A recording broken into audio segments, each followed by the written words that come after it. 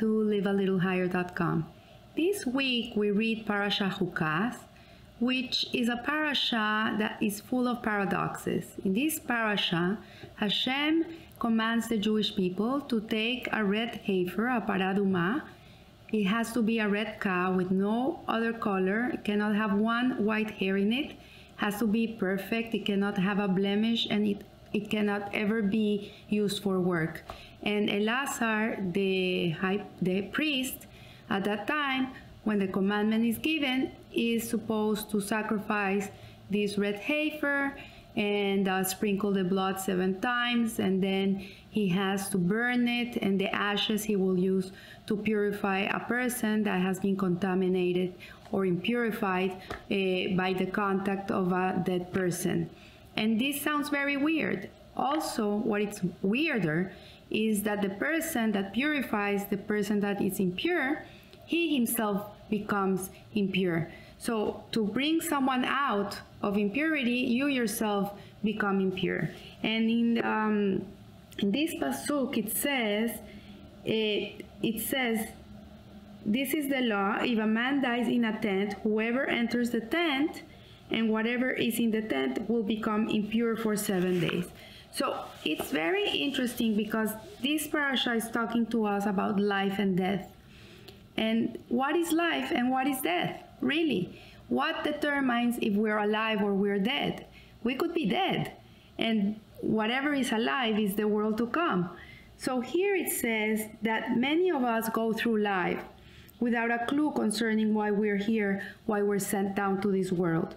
And when one does not realize his own life purpose, life has very little meaning and even less value.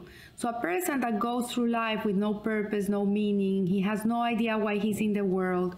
He thinks that life is just a roller coaster. You come here, you eat, you drink, you go on vacation, you work, you have children, you have a wife or a spouse, and that's life. Then that person really is not really living. That person is just occupying space. He's existing, but he's not really living. And in Parasha Chukas, the Torah addresses the ritual contamination created by death and the atonement which is catalyzed by the passing of a tzaddikim, which is a righteous person. So it says that when a righteous person passes from this world, he really atones for all of us, and he cleanses everybody else. So today we don't have a temple, we don't have a mishkan, and we don't do this supra-rational commandment of the paraduma. Today, when a righteous person passes from this world, it is considered as is he's purifying us that are down here, that are not so righteous, and he's bringing life to us. So an individual who comes in contact with a deceased person becomes tamei, and tamei is the word that is used for ritually impure. And in reality, in English or in any other language apart from Hebrew, the word tamei really doesn't have a concrete explanation or a concrete translation. To better define it, a person that becomes tamei is a person that has like a spiritual disconnection. That's what it really means. So when, for example, a woman is nida, that she has her menstrual cycle, she becomes tamei, she becomes nida. There's a disconnection because there's death inside of her that she's getting rid of. And this is in a spiritual sense. It's not like a person became dirty and takes a bath and that's it. No, it's in a spiritual sense. When there's death, we're in contact with death, there's a certain impurity in the soul. It's at a soul level.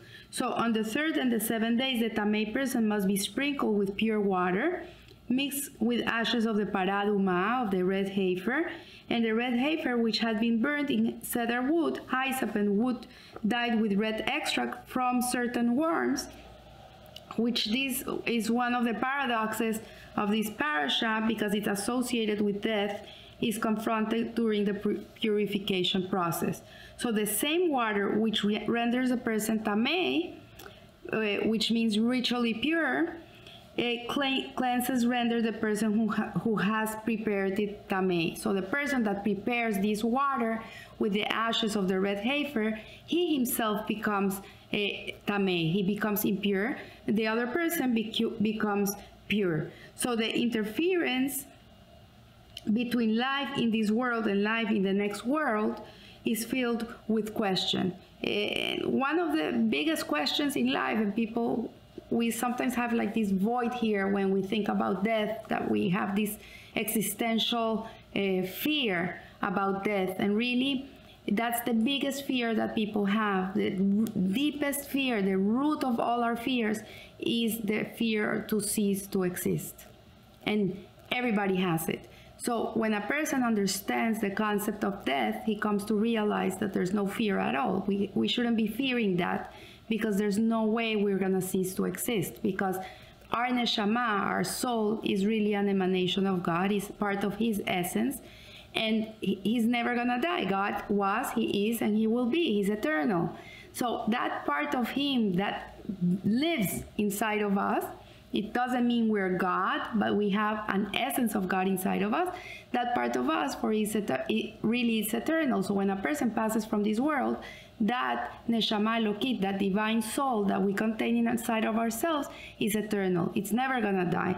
So dying is filled with questions, and the mere fact that we are to use hyssop, which comes from the lowly shrub, is paradoxical. The fact that both meet the same physical end in a place of worms might give us something to think about. So this hyssop, this plant, when it dies, it fills itself with worms. And a person, when he perishes, when we die, and we're put in under the ground, we're gonna be with the worms. We become, that's what it is. I don't want to get too gruesome with this, but in reality, if we think about it, where we come from and where we're going, that will give us a lot of humility. In the Pirkei Avot says, where do you come from? I come from a putrid drop. You come from an egg and a sperm. That's where you come from. And where you're going under the ground, and you're going to end up be eaten by worms. So the physical death is not the end.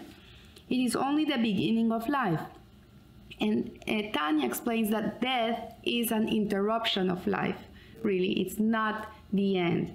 And Hassal teaches us, our sages, that those whose lives in this world are focused primarily on the spirit are even more alive in the next world. So when a person lives in this world and is focused on his soul, and he understands that he's a soul that lives inside of a body, and you're not a body with a soul, but a soul with a body. It's the other way around.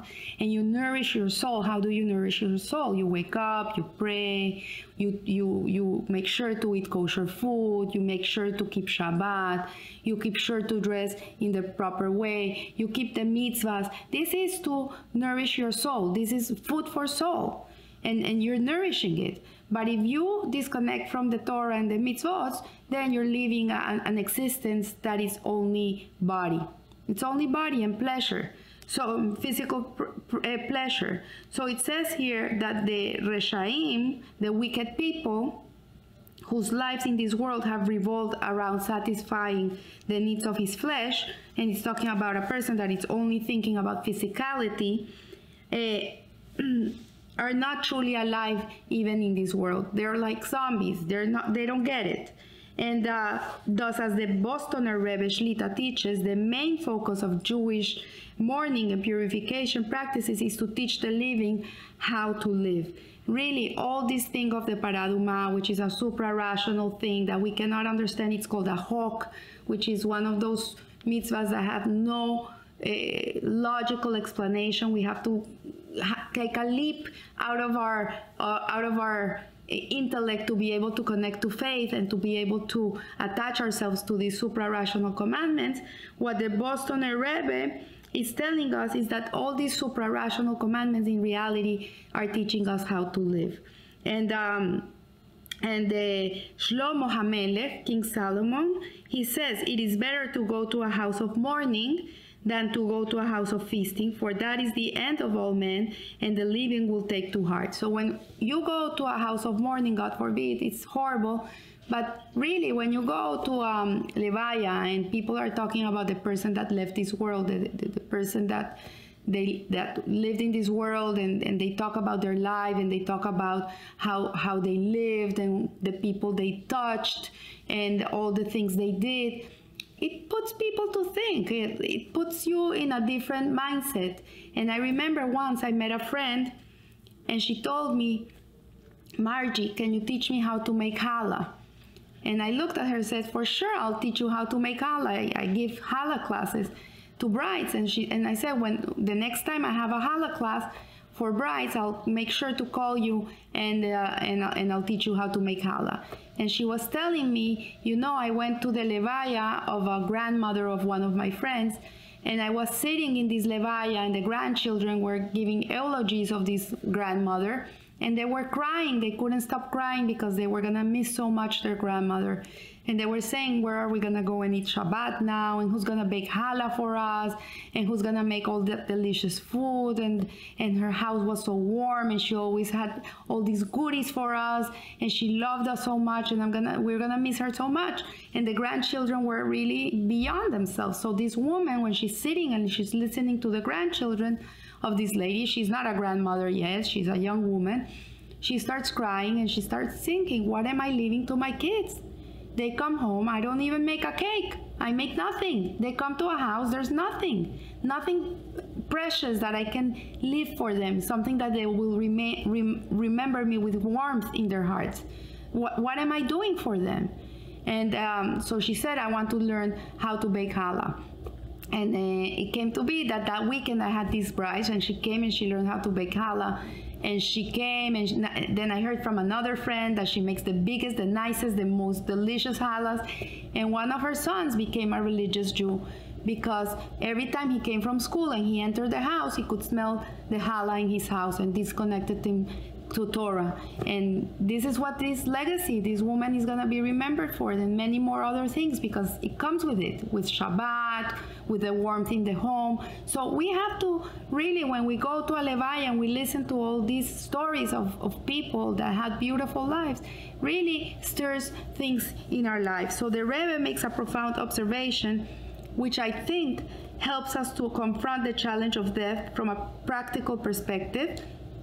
And he says that when a person dies, people are always asking, why did he die? Why did it have to happen to him? Why?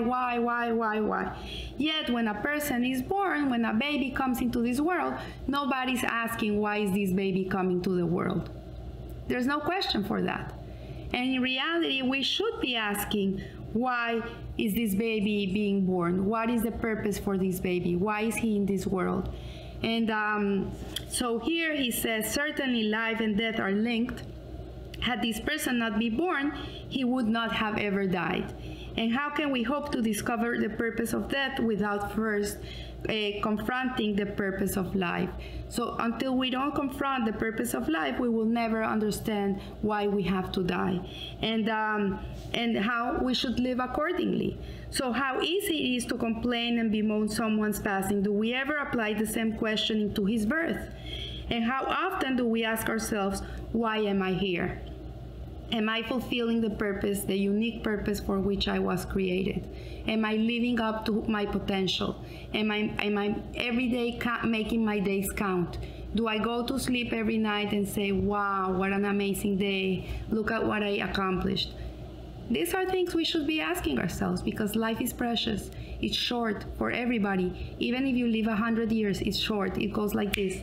So this is why the death of a righteous person atones, because the tzaddik is acutely aware of the question regarding his birth, and he is likely to have spent his entire life addressing this question. So he understands why he's here, and he lives up to it. So when he passes from this world, he has achieved a life of meaning, a life of value, a life in which he has carried out his God-given purpose. And such a passing is not death.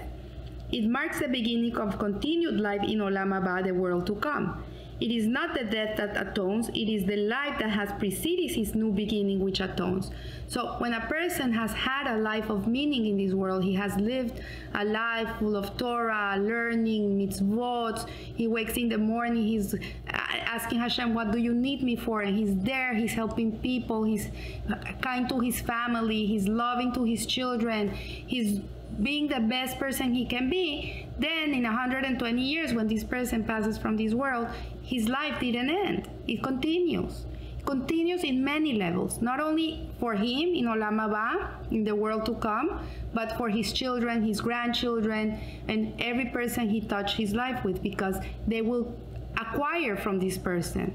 They will do things that this person used to do, and in this way, he will live forever. So I wish you a good week, and remember to live a little higher. Thank you.